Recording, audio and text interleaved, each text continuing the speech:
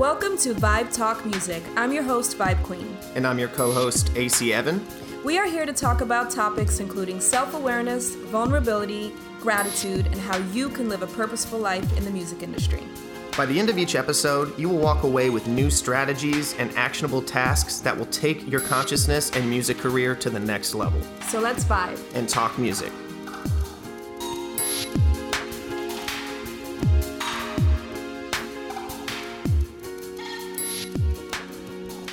Yeah, what attracted me to it was the fact that he was a hostage negotiator. Mm-hmm. I thought that was the most interesting part. Absolutely. But cool, this all kind of comes to giving yourself the counterfeit yes, or just you identifying the counterfeit yes and what that even means. Mm-hmm. And there's 3 different kinds of yeses. Yes. So number 1, we have the counterfeit yes. So it's more so the yes that you hear to get out of a situation, kind of like, when you're yesing someone to death just so you can leave. You're kind of telling them what you think they want to hear. The second one would be the confirmation yes. So that's factual, right? Getting people to admit things so that it can lead to, ultimately, what we hope is the commitment yes, which really the biggest difference between that yes is it leads to action. Mm-hmm. Okay. And I would definitely say that a lot of artists get that counterfeit yes when they're interacting with fans, especially friends and family. Hey, listen to my song. Hey, come out to a show. You gonna come out? Yes, yes, I'm gonna come out. Where it's that counterfeit where they're telling them a yes only to just have them go away temporarily. Exactly. But there are definitely ways to kind of lead up to that commitment yes, which is the one that you truly want. Yes, I'll actually come out. Yes, I'll actually leave a review. Yes, I'll actually stream your music and buy your merchandise. Mm-hmm. So what are some things that you've identified maybe in yourself as an artist when interacting with people, whether it be professionals or fans, to how you're getting that counterfeit yes and what kind of yes you're getting? I think sometimes, especially as an artist myself, I'm so excited for the project that I just assume everybody else is as excited, and it's like, no, nobody really cares. It's just because it's, your thing. So I think leading with value is so huge. And you see that a lot now on social media as well, and kind of making it easy, obviously providing the link so people can, one click away and able to leave the review, but also just what's in it for them? Why should they listen? How is this going to benefit them? What is your vibe? What are you talking about in the podcast? What's the song about? What's the event about? What makes this event different or special? Why should they come out on a Friday night? So I think it's really a matter of them falling in love with you and wanting to support you, and then they'll realize, oh wow, I actually really like this music. Now I'm legit a fan. But I think often when we rely on friends and family, your biggest supporters are strangers because they truly love what you're doing. Your friends and family almost are kind of like, they see you as that 12-year-old kid that they, grew up with or whatever it may be. So yeah. I think sometimes we underestimate friends and family with the approach, if that makes sense. Yeah.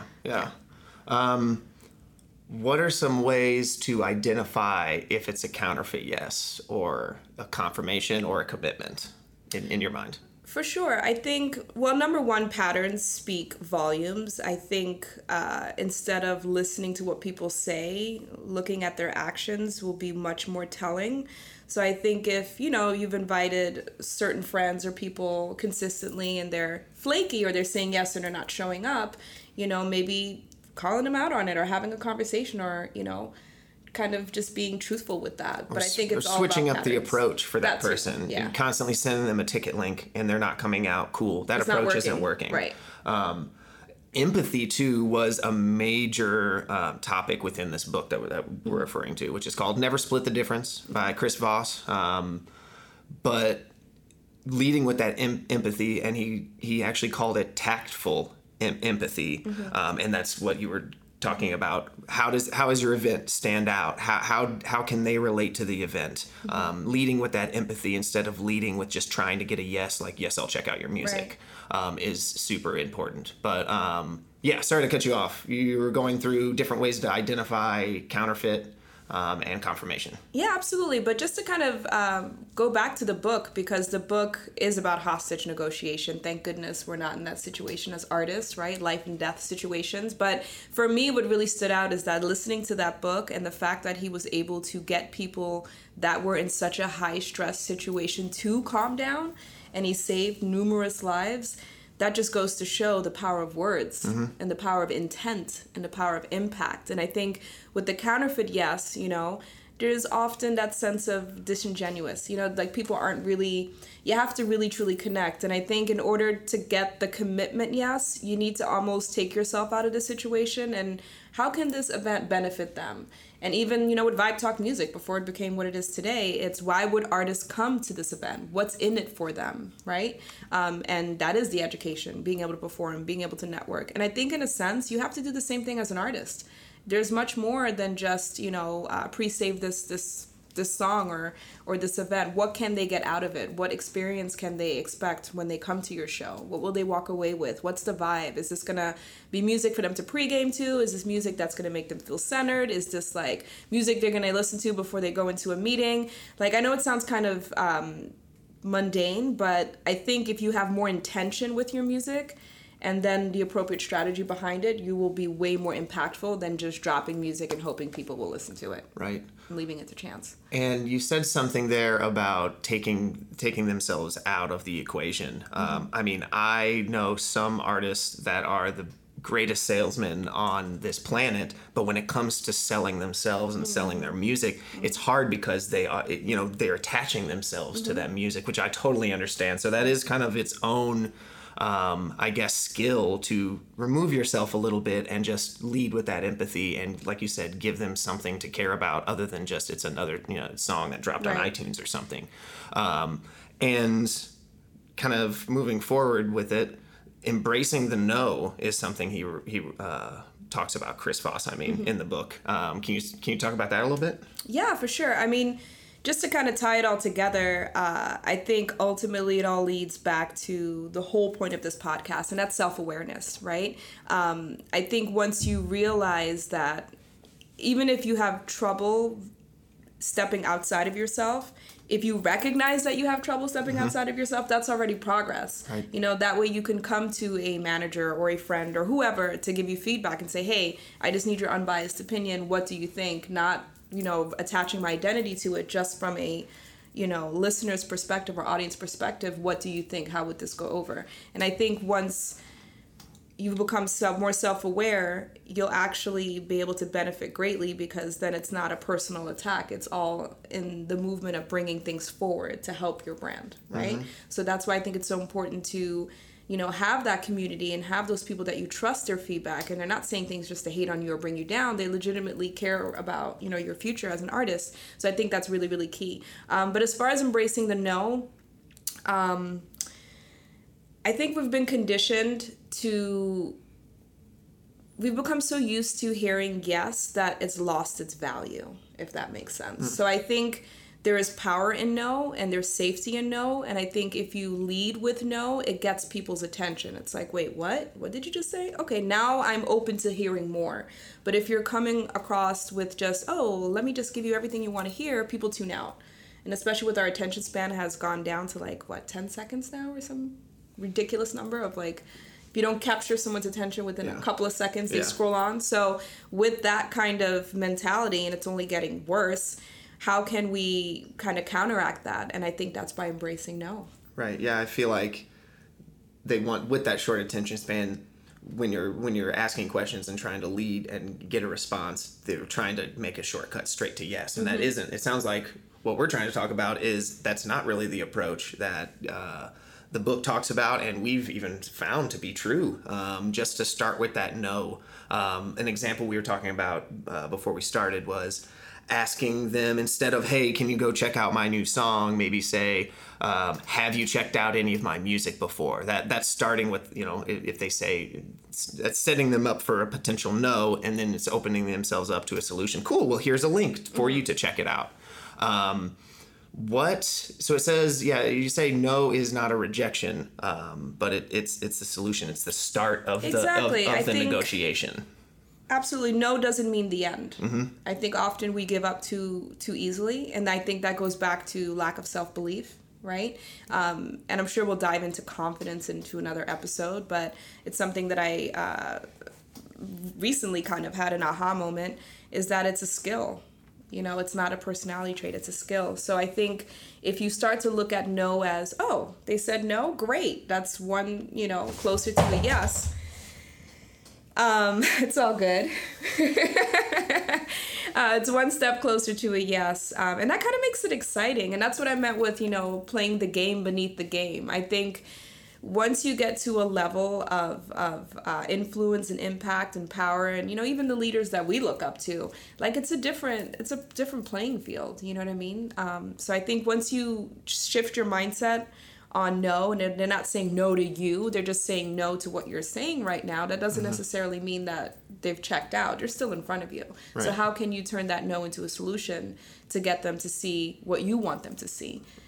Which is that commitment, yes. To me, the no is more powerful, and you can do more with that than you can the counterfeit yes. Absolutely. Because when they just say yes to say yes to get you to go away, you might think that they say yes, and it's actually the commitment yes, but it's the counterfeit yes. So if they say no instead, you can kind of peel back the layers and be like, okay, cool. Why don't you like it? Why haven't you come out to a show? What's wrong with my music? Things like that. What's wrong with me?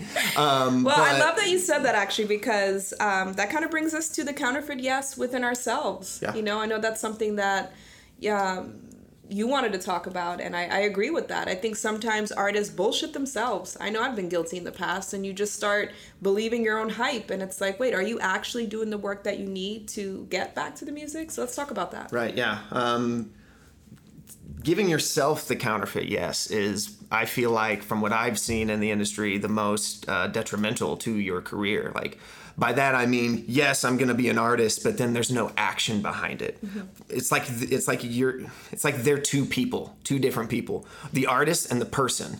And the artist the person is telling the artist, giving them the counterfeit yes. So then no progress is made. There's no growth happening. So you need to really identify if, when you say that you're going to be an artist and you're going to do X, Y, and Z and meet whatever goals you have, like, are you really giving yourself the commitment yes, or is it actually the counterfeit yes? And I think that's something that hopefully the tools that we're going to give you are going to help you identify that for yourself and how to move forward and how to be a little more self-aware.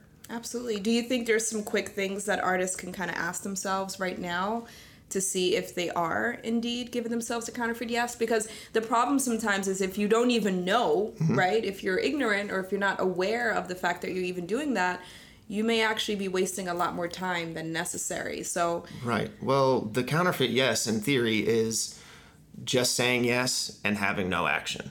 That's the only difference between that and the commitment is actual action. So the best way to figure it out is, are you actually doing anything after you've committed to saying that you're going to be an artist or do whatever it is you want to do? And I don't mean like, I made an Instagram page. Like, are you doing the real work that it takes to become an artist? And figuring out what the real work is a whole nother episode. But are you creating music? Are you promoting it? Are you open to learning new things? Are you networking? These things like these would determine if it is the commitment yes or a counterfeit. So you just have to kind of dig deep in and see if that's what you're doing. Yeah, for sure. So as far as some tools, we've been mentioning this book throughout this entire episode. So Never Split the Difference by Chris Voss. We're going to have a link to that book within the podcast. Any other tools? Yeah, I like, just to tack on that, I enjoy the Audible version. I like to hear. If you're listening to this podcast, you probably like to listen as well. So I recommend the Audible. It's not actually narrated by Chris Voss. It's narrated by somebody else, but he's great. He's very interactive. Some other tools would be, like we said, figure out which yes you're giving yourself. So write out some action items that you're doing. If you're like, yes, I'm telling myself, yes, I'm going to become an artist or whatever you want to do, what are you doing to support that yes? Write that out. If you can't think of anything at all, then you probably gave yourself the counterfeit yes. So the last thing would be start with no. When you're looking to promote your music, when you're looking to get yourself booked, start with the question that you think might get them to answer no.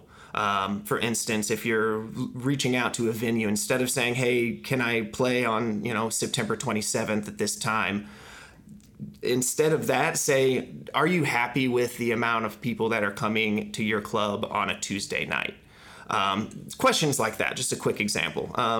But yeah, that's all I had for tools. Absolutely. I mean, it gets them also thinking like, wait, do I? Yeah. And then you can be that solution. It's just getting people to tap into a different part of their brain. And that's what's going to make you stand out. So it's simple, not easy, but simple. As far as the last thing I wanted to mention is that, I've been there as an artist. I've totally given myself the counterfeit yes. Especially Instagram. It's so easy to fall into that trap of, I'm doing stuff, but are you really doing anything? So I think number one, it's okay if you've given yourself the counterfeit yes. Don't beat yourself up over it. Accept it, forgive yourself, and then move on. And then go ahead and make that commitment to yourself. And what can you do to now actually get back to the music and do it full time? And I think being patient and kind and writing things out has been very helpful for me. So typically, I'll have a goal for the month as far as how many gigs I want to book or how many shows I want to perform at. The most important thing I'm trying to get accomplished for that month, whether it's releasing a single or cover art, whatever it may be. So basically just creating a personal checklist for yourself that's not overwhelming, that's actually manageable, especially if you're working a full-time job. And again, being okay with it if you mess up, forgiving yourself and then trying again.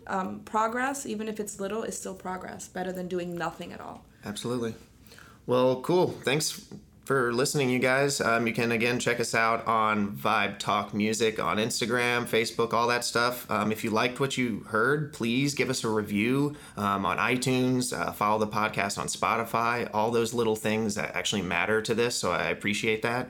You can find me at AC_Evan, wow, and at Artist Collect.